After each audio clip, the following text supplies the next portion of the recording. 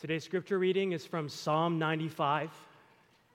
I'll give you a couple of seconds to find that in your Bible or on your phones. It's from Psalm 95.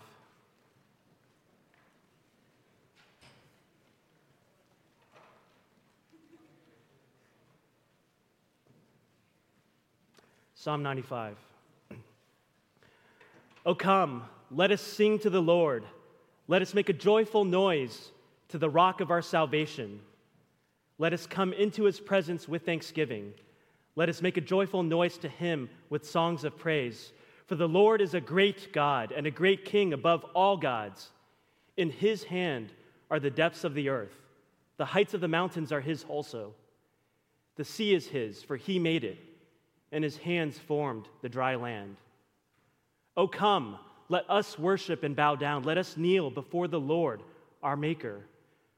For he is our God, and we are the people of his pasture and the sheep of his hand.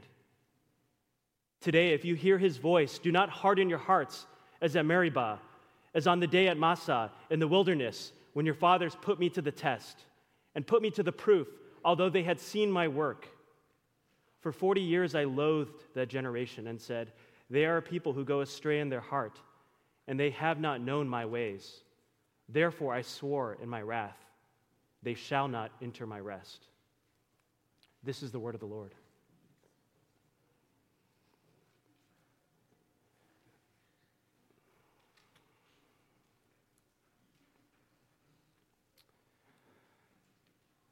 So we're now in our fourth week of our sermon series entitled, How to Get Unstuck Spiritually. And as Mr. Jeff shared last week, spiritual growth often is not linear. For every 2 steps forward, we find ourselves taking a step sideways, maybe a step backward, maybe spinning in circles a little bit. I don't know about you guys, but often there have been times for me when I feel like I'm just not growing spiritually, when I feel like I'm struggling with my faith, when I'm struggling to depend on God, when I'm struggling with something that God has pointed out in my life that is not in keeping with what he wants for me. I hope that some of you guys can resonate with this. And so 2 weeks ago, we had a guest preacher, Will Cottrell, who came, and he preached about the difficulty of prayer, the difficulty of praying with integrity. And yet he emphasized to us the importance of how we experience the presence of God when we pray. And last week, Minister Jeff spoke to us about the Word, about the importance of remaining in the Word, about the importance of immersing ourselves in the primary way in which God has revealed himself to us. And he gave numerous examples, numerous strategies, numerous ways to help those of us who struggle to read, to help those of us who really have a hard time coming and looking into the Word each day, strategies to help us immerse ourselves in God's Word so that we can remain in the Word of God as Jesus taught us to do. And so this week, we're going to focus on worship. Now, perhaps it seems like I'm preaching to the choir right now because all of you guys are here in attendance at Sunday worship service. For many of you, you have a regular habit on Sunday mornings of coming to church, of participating in worship. You have a habit of coming together corporately as a group of people and singing praises to our God together. And yet, for some of you, you're still struggling spiritually. You feel that God is distant, even when you're here at church. Now, for others of you, this might be the first time you've come to church. Or maybe it's the first time in a long time that you've come to church. And maybe you're not struggling with growing spiritually, but you feel like you're stuck in some ways, in other ways, and you're looking for something. Maybe you're looking for some meaning or purpose in your life. Or maybe you're just looking for a community that loves you and that accepts you unconditionally. Well, regardless of whether we're regular attendees at this church or whether you're here for the first time, there can be times when we feel stuck. There can be times when we feel like this old car here, stuck in this rut, going on the road of complacency, seeing where we're headed and not liking where we're headed, and yet feeling like we're just not able to get out of the path that we see ourselves headed on. And so we come today to worship. How does worship help us to get unstuck spiritually? How does worship help us to grow closer to God? And for that, we look into our passage today, Psalm 95, where we find that worship gets us out of ourselves and into the transforming presence of God. So we'll start with the first few words of the psalm, which say, "O come."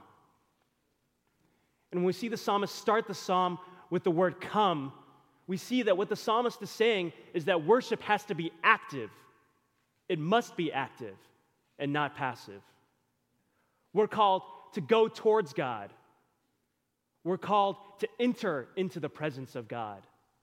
Worship isn't something that we just sit back passively. Worship is something that we have to engage ourselves into, engage our will into. Now, I'm not trying to say that it's up to us completely on our own to reach God, because I recognize that in God's holy righteousness and His holiness, and in our frailty and our brokenness, we have no way of even thinking about approaching God unless He first reaches down into us. But in Christ, we have victory over death.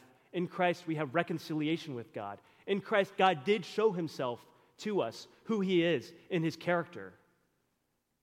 And in Christ, for those who have faith, God has called us to enter into His presence.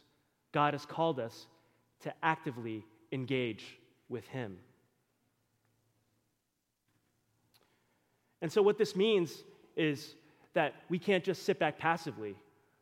Earlier this morning, the worship team had the solemn responsibility of leading us in worshiping God through our voices, making a joyful noise, like our psalm today says.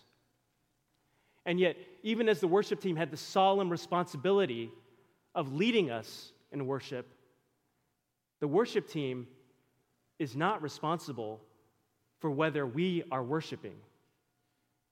Because worshiping is not like going to a concert where we let the music wash over us and where we listen and sit there passively. When we worship, God calls us to engage with all of who we are, to be active. And so what this means is that sometimes we're called to worship even when we don't feel like it. Because worship isn't dependent on our feelings. It isn't dependent on the worship team. Worship is dependent on the call that God has given us to engage with Him actively. And so there are times when we come to church and we don't feel like worshiping. We feel down. And in those times, God calls us, yet still, to look towards Him. God calls us, yet still, to enter into His presence. God calls us, yet still, to go to Him. Because worship isn't something we passively experience. Worship is something that we actively engage in. Worship must be active and not passive. Worship is a little bit like marriage. Now, for those of you guys who aren't married, you can think about a relationship that you have with a close friend. But in marriage, we have to be intentional with our spouses. 3 weeks ago, some of us went to a marriage conference. And a bunch of us went to a workshop at the marriage conference, which was trying to encourage us to be intentional in our marriages. And so what we came out of this workshop with was this bowl with a bunch of folded up pieces of paper on it. And on each of these pieces of paper was some sort of mission that one of us would have to do for the other. maybe it would be one of them, maybe the mission would be, this week, plan a long walk with your spouse. Or maybe it would be bake cookies for your spouse. Or maybe it would be spend some time this week in intentional prayer with your spouse. There were various missions that we were told. And so the goal is over the next year, each week, we take turns each week. One of us, between Emily and I, would have to draw a piece of paper out, read what it says, and we have the whole rest of the week to figure out how to accomplish this mission. And I'm sure there's some weeks when we'll be really excited, we'll be really motivated to do what's on the piece of paper because it's something that fits our personality or we just feel especially loving towards our spouse. But I know there's going to be some weeks where we just don't want to do what's on that piece of paper, that there's just a lack of motivation. And yet, despite our motivation, despite whether we want to do it, I know that in the end, when the mission gets accomplished, we'll appreciate what the other spouse does, whether or not we were highly motivated to do it at the very beginning. And in the same way, I think when we engage with God in worship, even when we don't feel like it, perhaps God is even more glorified than those times when we're just feeling the presence of God so closely to us. And so worship, in being active and not passive, therefore has to encompass the entirety of our lives. And we see in Romans chapter 12, verse 1, Paul writing, "I appeal to you, therefore, brothers, by the mercies of God, to present your bodies as a living sacrifice, holy and acceptable to God, which is your spiritual worship." Because you see, worship, even though the psalm calls us to sing a joyful noise to the Lord, worship isn't just about singing. Worship, as Elder Terry prayed just now, encompasses the entirety of our lives. You are worshiping right now as you are listening to this message. You are worshiping when you're working on your papers or working on your problem sets, working on your homework. You are worshiping when you are taking care of your kids, when you're disciplining your kids. You are worshiping when you are project managing at work and trying to take care of the folks that you are managing. You're worshiping when you're doing your work, as you use your work to exalt the Lord. Worship must be active and not passive. And so God has given us Sunday morning worship services. God has given us times, daily times in the Word to remind us that worship encompasses the entirety of our lives, to remind us that worship must be active. Because, I'll be honest, there are some times when on Sunday mornings I wake up and I'm exhausted and I'm just tired and I don't feel like coming to church. And yet, God still challenges me and moves me to come because worship is active and not passive. Or there are mornings when I just don't feel like opening up God's Word, when I just don't feel like praying, when I just don't feel like spending that time of personal worship with God. And God knows this. He doesn't want us to hide this from Him. He knows our hearts. He wants us to be honest with Him. And I think during those times when I come before Him and tell Him, God, I just don't feel like praying this morning. And yet, He's honored when we come before Him anyways. And the thing is, as we engage in regular patterns of worship, we're reminded that worship encompasses the entirety of our lives. And as we engage in these regular patterns of worship, even when we're struggling, even when we're not feeling it, God is honored. And we experience His transforming presence. And so we've seen from this first word of Psalm 95, or the first couple words, that worship must be active and not passive. As we go into the rest of the first sentence, we see something else about worship. We see that in Psalm 95, the psalmist is calling us all collectively to come before God in worship. The first verse says, "Oh, come, let us sing to the Lord. Let us make a joyful noise to the rock of our salvation." Now, there are other parts of the Bible that focus on our individual worship, but in Psalm 95, the psalmist is focusing on how we are worshiping together as a group, how we are worshiping together as the church. The exhortation is to us as a collective, because worship must be corporate and not just individual. Let me give you one example of what I mean. There are times when I come to church, like I shared before, and I just don't feel like coming to church. And there are times when I'm tired. There are times when I'm drained emotionally. There are times when I'm struggling. And as we come together and the worship team starts singing, I just don't feel like singing because of what I'm wrestling with in my heart. And during those times, I just can't voice those words because I'm struggling. And so I spend that time with thoughts rolling around my head. I spend those times wrestling with God about myself, about circumstances, about trials that I'm going through. I spend that time meditating. I spend that time hearing everyone else around me singing. And the thing about that is that time of corporate worship is important for me because as I spend that time hearing everyone else around me singing, the worship of the church has the ability to lift me up. The worship of the church has the ability to give voice to what I feel like I can't say. And eventually, the worship of the church is used by God to help give me a voice so that I am able also to use my voice to sing praises to God. And so sometimes I'm the guy who needs the rest of the church to lift me up in my worship. Sometimes I am the one that God uses to lift up everyone else around me in their worship. Because the thing is, when we come together to worship, the worship that we lift up to God is greater than the sums of our individual worships. Because on our own, God knows we struggle, we flail. But together, God has used us to make us stronger as we seek to come before Him, as we seek to enter into His presence. On our own, we have this tendency to curve back on ourselves, to think about what we need, to think about what we're thinking. When we're together, we look around, we see the needs of those around us. We see what other people are doing. We see how joyous that other people are.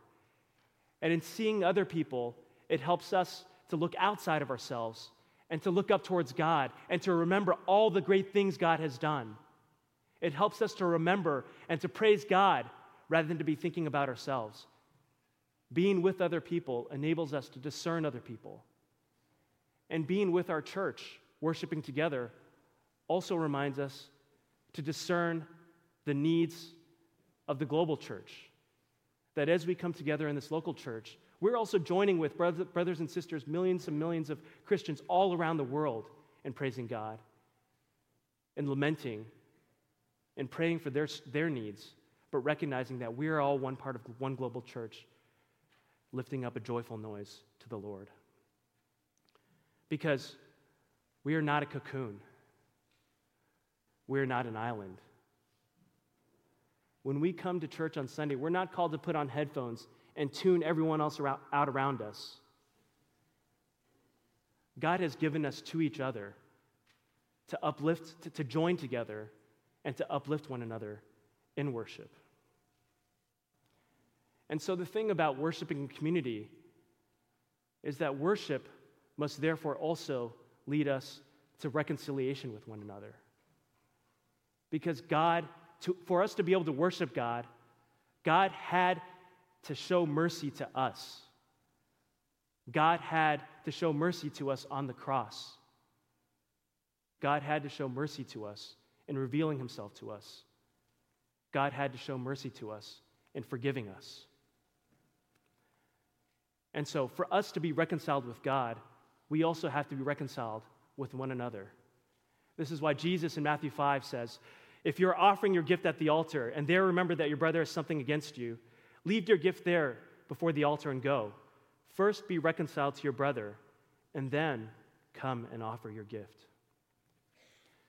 Because you see, when we worship, we get a clear picture of the transcendent holiness, of the transcendent righteousness of God.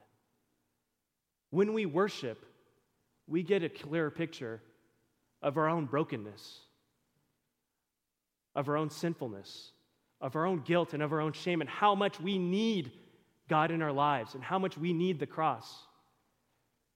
When we worship, we realize how much we are in need of God's forgiveness to us. And when we experience and understand God's forgiveness, we are better able to forgive those around us. We are better able also to ask those around us for forgiveness. Because for us to worship communally requires us to be reconciled to one another. And so worship necessarily causes us to be reconciled. Worship necessarily causes us to become more united.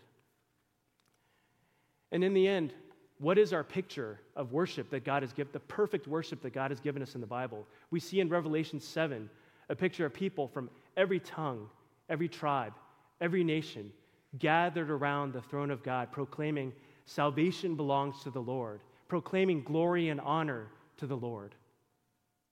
A picture of people across generational divides, people across ethnic divides, people across political divides, united with one another in perfect harmony, in perfect relation with one another, united in the ways in which we serve and in which we worship our God. Because ultimately, worship must be corporate and not just individual. And so we see from the first few words of the psalm how worship has to be active. It's not something just to be passively experienced. And how worship is individual, but it's not just individual. We join together as a church to worship as well.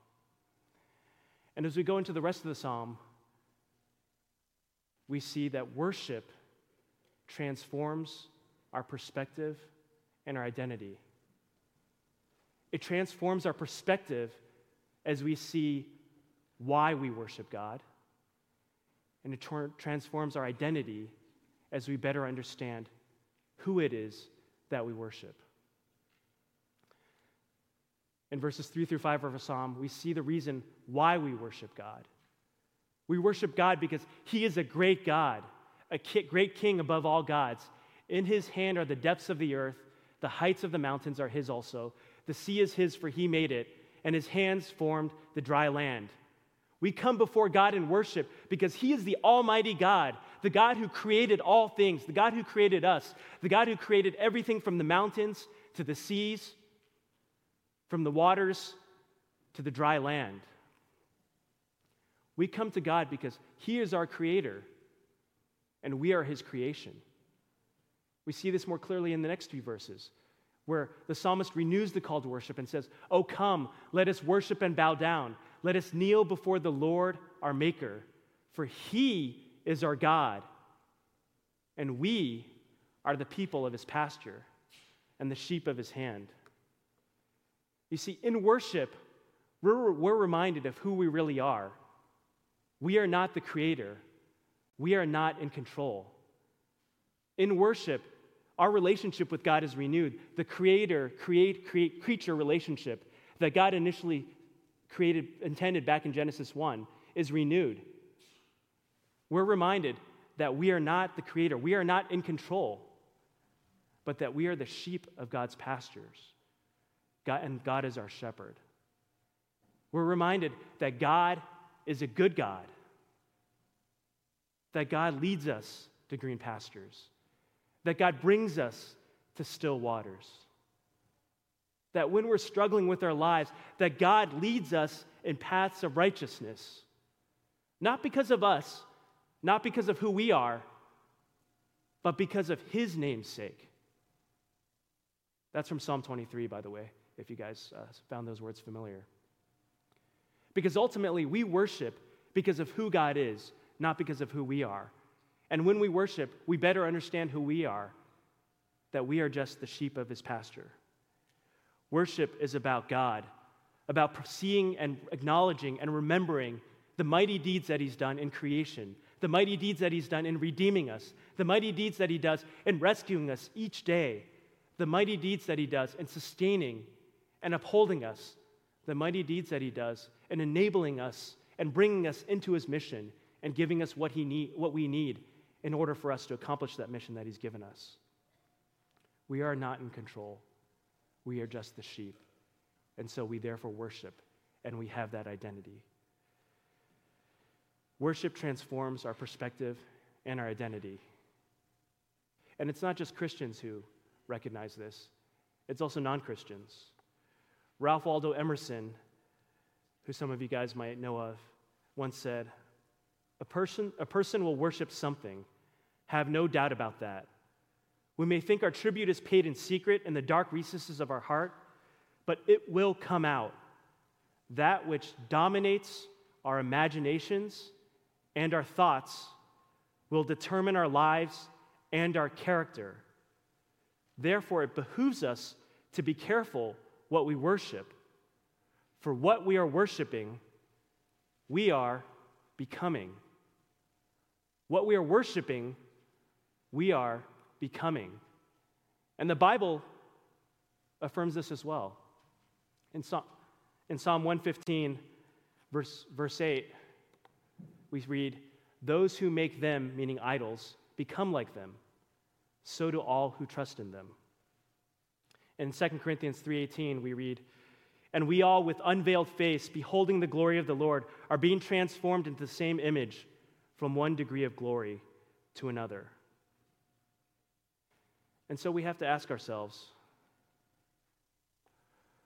what do we worship above God? Where do we find our identity? Because when we worship, we become like what we worship. Do we worship beauty and youth? Do we worship and find our identity in success at work?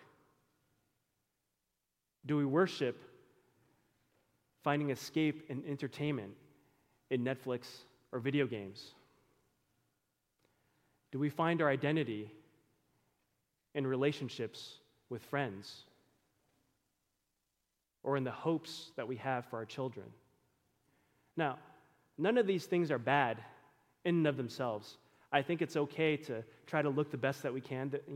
All of us pastors and elders are wearing suits just now. I think that's okay, and it's not unbiblical to do that. It's okay, I think, to watch a movie on Netflix, to play video games. It's okay to care about our children. It's okay to have relationship with our friends. In fact, many of these things we're called to do. But the question is that our identity? Is that what we're holding higher than God? Is that what we're pursuing higher than God? Are we desiring these things more than God? Because what we are worshiping, we are becoming.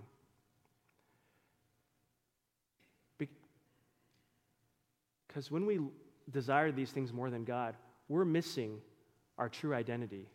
We're missing who God made us to be. We're missing who God is seeking to transform us into being. We're defining ourselves by our beauty. We're defining ourselves by how much our friends like us. We're defining ourselves by how well our kids succeed in life, rather than by being defined by what God intended us to be defined by from the beginning, which is to be His sheep, which is to not be the one in control, but to be the one who submits to God. Our identity being the one who Jesus loves. Our identity as God's children. Because when we worship, we see that when we worship God, we see that identity more clearly. We see how God has reconciled us to Himself. We see how God has reconciled us to each other.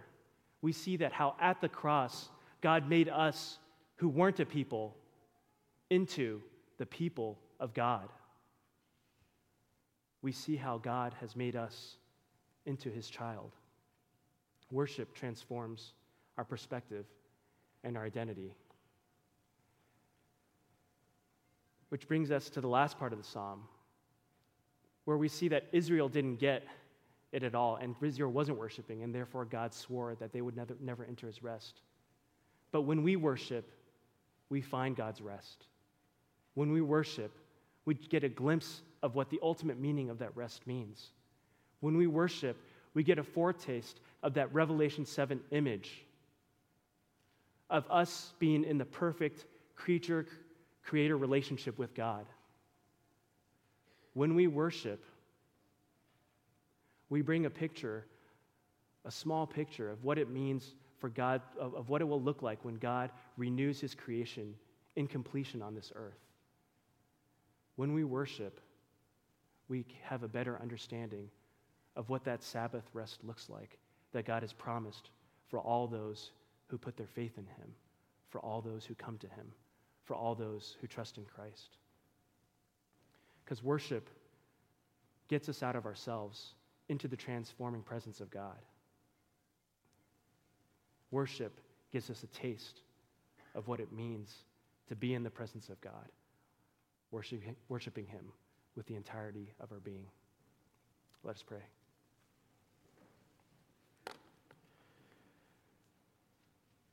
God, we thank you that you are the holy, almighty God,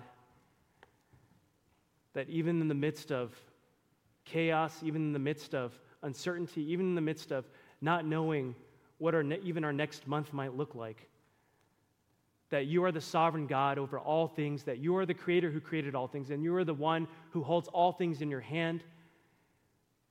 And God, we thank you that in your graciousness and in your mercy, rather than judge us for our sin and for our brokenness, that you came to us and showed us who you are. That you came to us on the cross, dying for us to reconcile us to you. That we might understand what it means to enter into your presence, that we might understand what it means to behold your presence, and that in that presence we might be transformed, Lord. And so, God, we ask that you would continuously remind us week by week, day by day, hour by hour, second by second, of your calling to us to be in your presence, to be acknowledging you, to be exalting you with all that we do and with all who we are, as being your sheep, as being your child. In Jesus' name we pray. Amen.